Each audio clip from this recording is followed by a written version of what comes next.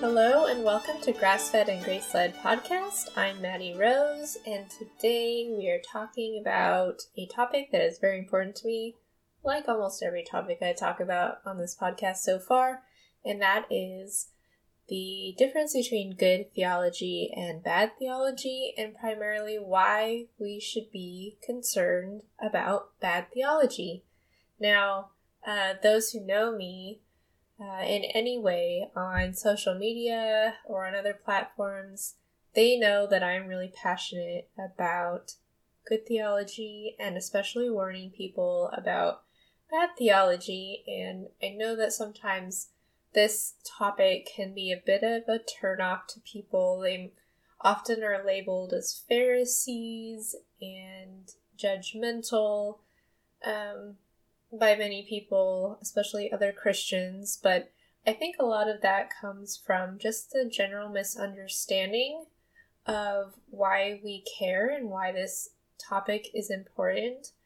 And also maybe they've had, some bad experiences with people being a little bit militant about it and gone about it the wrong way, not really out of love, but just because you're sharing something out of love, doesn't mean that people are going to like it, and it doesn't mean that you have to be really apologetic about what you're saying. I mean, it is okay to call out things that are dangerous and harmful and wrong firmly and confidently, and we see that in Scripture as well.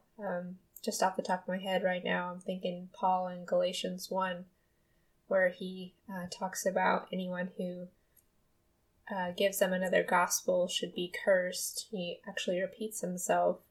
But anyways, so talking about bad theology versus good theology. Now, define theology, of course.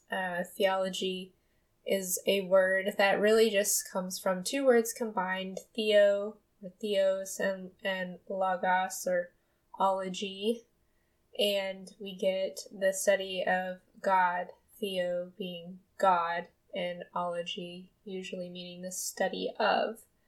And so now we have the study of God, and we get our theology, if you're doing it right, you get it from the Scriptures. And, it can be an overwhelming kind of genre for some people, and initially it might seem kind of a turnoff, but really, it's really important that we are grounded in sound doctrine, and that is something that we are told to be in Scripture. And in order to be a healthy Christian and someone who can really look out for others and make sure that you're functioning in the will of God, then you're going to want your theology to be as close to biblically accurate as you can possibly be in this imperfect world with our finite minds. So I'm just going to give you an example. Actually, before I do that, I'm going to read you this quote by John Piper. And he says, "Bad theology will eventually hurt people and dishonor God in proportion to its badness." And I really liked that quote because he points out in its proportion to its badness. So some bad theology can be very harmful and dangerous in that it's not even right, and therefore it's not salvific. So, you have to get the gospel right in order for people to believe in Christ and be saved. And if they're being taught a works-based gospel that you just have to be a good person, or that you have to go to church, or you have to do X, Y, Z in order to be saved, then they're not actually being taught to trust in Christ for their righteousness. And if they're not being taught to repent of their sins, then some people will be kind of deceived into thinking that that salvation is really just, making Jesus your best friend, and nothing in your life needs to change. All you have to do is just have your life and a little bit of Jesus on the side. And there's no call to repentance or anything like that we see in Scripture. And so those are just some examples of how there can be some serious bad theology where ultimately the people that have been taught this or told this might not actually be saved because they've never actually heard the true gospel. It was never presented to them correctly. So they're usually stuck in either a very legalistic type of religion or a very antinomian or kind of free-for-all. Like, there is no law. There is, just keep doing what you're doing. And neither of which, of course, are true. So, of course, that's an example of bad theology, and you definitely want to point people to the truth, and doing so is loving. Yeah, it's not wrong to try to tell people the truth, because if you really do love them, you don't want them to be deceived their entire life. And I kind of refer to it as loving people to hell. And I don't think any of us really want to do that, but it's a big lie that we've been kind of told that, you don't want to hurt somebody else's feelings, or you don't want to infringe on their beliefs. And you're not really infringing on their beliefs. You're pointing out that what they believe is not in line with the truth. So, of course, it's up to them and their situation, if they're going to listen to you. And we can't do the work of the Holy Spirit. Only God can do that. So we can't force anyone to believe, but we can't expect them to believe in the truth if it's never presented to them, and if they're never confronted, if they're caught up in something that is false. And that's just really an important feature of knowing the difference between good and bad theology. And maybe you yourself have been or are currently caught up in a system with bad theology. But just like the John Piper quote said, you can also have bad theology that, in proportion to its badness, maybe isn't as severe as, say, a false gospel, but it can be still very harmful in other ways. So an example of that, I would say, is the word of faith. Now, they do have a false gospel in many senses. A lot of those churches do preach a false gospel. It's just that, Jesus here is to make you healthy and wealthy, the kind of Joel Osteen type thing. That's not, of course, the true gospel, but you can kind of have the light version of that where they do have, true teaching, but there might be overly emphasized how much healing or prosperity you should expect in this life. And that can be really damaging in two ways, generally speaking. One is that the people that are hearing this and believe this for themselves expect to be healed of every ailment, or expect to get, this job opportunity, or be really blessed with material possessions. And when they're not, when something goes wrong with their health or the health of a loved one, or they lose their job and they're not financially secure, and they've been kind of taught this message that as long as you're being a faithful Christian, you're going to get all these earthly blessings, and they look at their life and they see that they're not, they can become very disillusioned with God, for one, and their own faith. They can doubt their own faith and trust in God. They might question a lot of things that just they shouldn't even be having to worry about, because that's not what we are taught in Scripture. Obviously, we are not taught to expect material gain and wealth. Those verses are usually taken out of context from promises that God gave to Israel when they were an actual state government, like a theocracy. Is this type and shadow of the kingdom of God, and in a more spiritual sense, it was this type and shadow of the new covenant, this church, this body of Christ.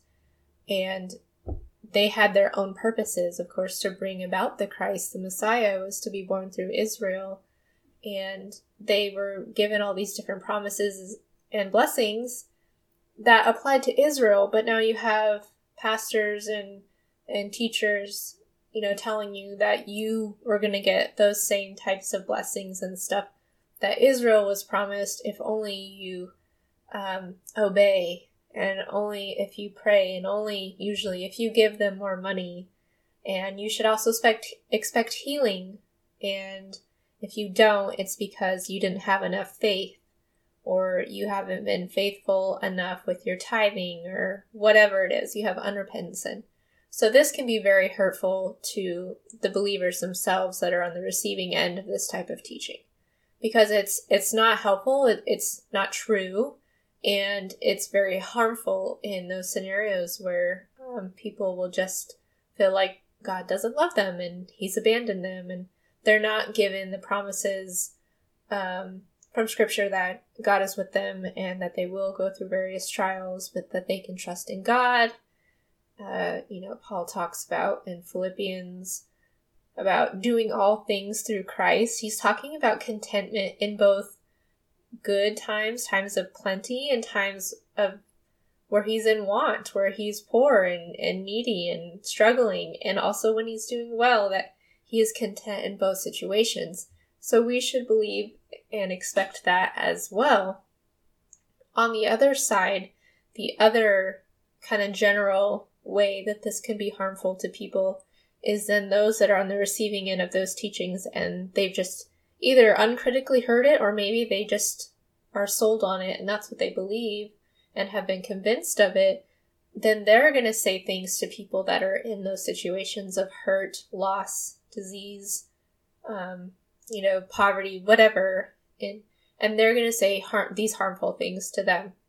They're going to say, oh, well, you just don't have enough faith. Or your son died because you didn't pray hard enough. You just had to believe more. Or, well, you just need to be more obedient and do all these things. Or maybe you have unrepentant sin and that's why your child was born with a disability. I've heard that. I've known women who have been told that their child has a disability because of unrepentant sin in her or her husband's life. And if you've read, say, for example, John chapter 9, you know that it starts out with the disciples and Jesus seeing a man who is blind from birth, and they ask Jesus if it was something that, or they ask him, who sinned, this man or his parents? And Jesus responds that it was not that this man sinned or his parents, but that the works of God might be displayed in him. So there you see that it's not a result of unrepentant sin, nor is this healing a result of this man's faith, because you see towards the end of the chapter, it's then once he's told who Jesus is and asked Jesus who he is, that he then has faith. So he's already been healed from his blindness before he even knows who Jesus is. So those are just, or that I should say, is just an example of, a case in Scripture where people that do these things in day to day, where you're telling it's a result of unrepentant sin, they're missing that in this text here. They're missing that is actually called out as not always a reason for why someone is has a disability or something like that. And also it shows that it's not just faith or having enough faith that results in your healing, because the man didn't even know who Jesus was. So it's not that he had great faith, where of course you see other instances where Jesus does heal on account of people's faith. But I think when you get, kind of bogged down in those narrow, it's just their faith that healed, and we start focusing too much on that, you miss the bigger picture of what's even going on in Jesus's ministry with his healings. Yes, he did heal people, but he did not heal everyone. He left crowds that were waiting for him to be healed and stuff, and he did leave. So he wasn't there just to heal, and he did those things to show that he was God, to fulfill prophecy, to kind of foreshadow the reversal of the curse that we're going to experience in the new heaven and earth. That's not, no longer marred and tainted by the curse and sin. And there's a lot of bigger, more transcendent reasons, and when we get bogged down in these smaller nitty-gritties, then it ends up in a bad theological place, and it will harm people because you're not actually applying the truth to them. Now, that being said, theology in itself, the things of God can be offensive to people, and the gospel rightly proclaimed is offensive. If you're pointing out, that people need to repent of their sins and believe in Christ and that they are not good on their own, people don't want to hear that because the natural person hates God and they can't understand these things. And, Paul says that it's foolishness as well as a stumbling block. So you're going to have bad reactions to the gospel, of course, and we can't avoid that. We can't try to make the gospel more appealing to people, but we also don't need to create stumbling blocks where there need not be. A lot of harm has been done in the name of God and in the name of Christianity because of bad theology. Anywhere from, hurting your friend's feelings because you said something that wasn't accurate scripturally, and you said it very, I'll say unwisely. There wasn't a lot of thought put into that. And you hurt your friend because you told her, well, your son's sick because you guys haven't prayed in faith. That, that's hurtful, but it's not going to send her to hell or something because you preached a, false gospel. But at the same time, there's been times in history where people have been killed, mass, killings because of bad theology, and people justifying terrible, terrible sins in the name of misapplying scripture and bad theology. So certainly it can harm people, and that's why we as Christians need to be passionate about the truth and about what is right and good and what is scriptural. The Bible has ultimate authority because it is the Word of God and it is inspired by God. This isn't just written by man. It's not a collection of books that the church put together in 300 AD or whatever you might have heard on the Da Vinci Code. But, these men were writing and they were being carried along by the Spirit, and God's words are on paper here, and we can rely and trust in them to have authority because God is God and He knows what we don't know. So we have to look to the Bible as our ultimate authority, and we should look to great, sound biblical teachers who are well versed in Scripture and have studied and, quite frankly, stand on, the shoulders of giants through all of history. That they've, the church has been around for 2,000 years, and a lot of really good work has been done in the realm of theology, and we shouldn't abandon what's been done in the past just because we're so focused on the scripture now. That's another way that people can kind of go astray, is just thinking it's just between them and the Bible. Certainly you should be a Berean, and you should study, what is being taught to you and look for it in the Word. But we are we are given teachers, pastors, the shepherds, or under shepherds, as I've heard it said, in your church, and different theologian, old dead guys. Those are always good to read because they're dead and you know how they finished their life without falling away. And there's just a lot of good theology out there. And because we, claim to love God, we should want to and desire to grow to know Him more and better. And because we're called to love our neighbors, we should also grow to know God and know Him better.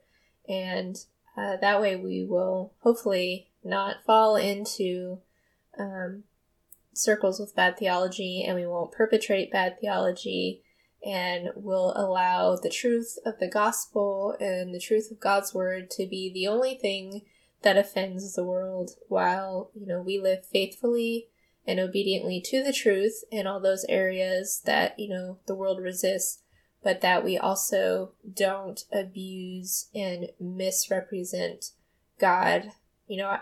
I personally think that one of the ways that we can use God's name in vain is to misrepresent Him. We are called to be image bearers and reflect His image, and when we are not doing that accurately, we're defaming God, and especially if you're proclaiming to be a Christian. So it's very important to have good theology, and that is one of the reasons why I'm very passionate about it. I don't want to see people caught in it.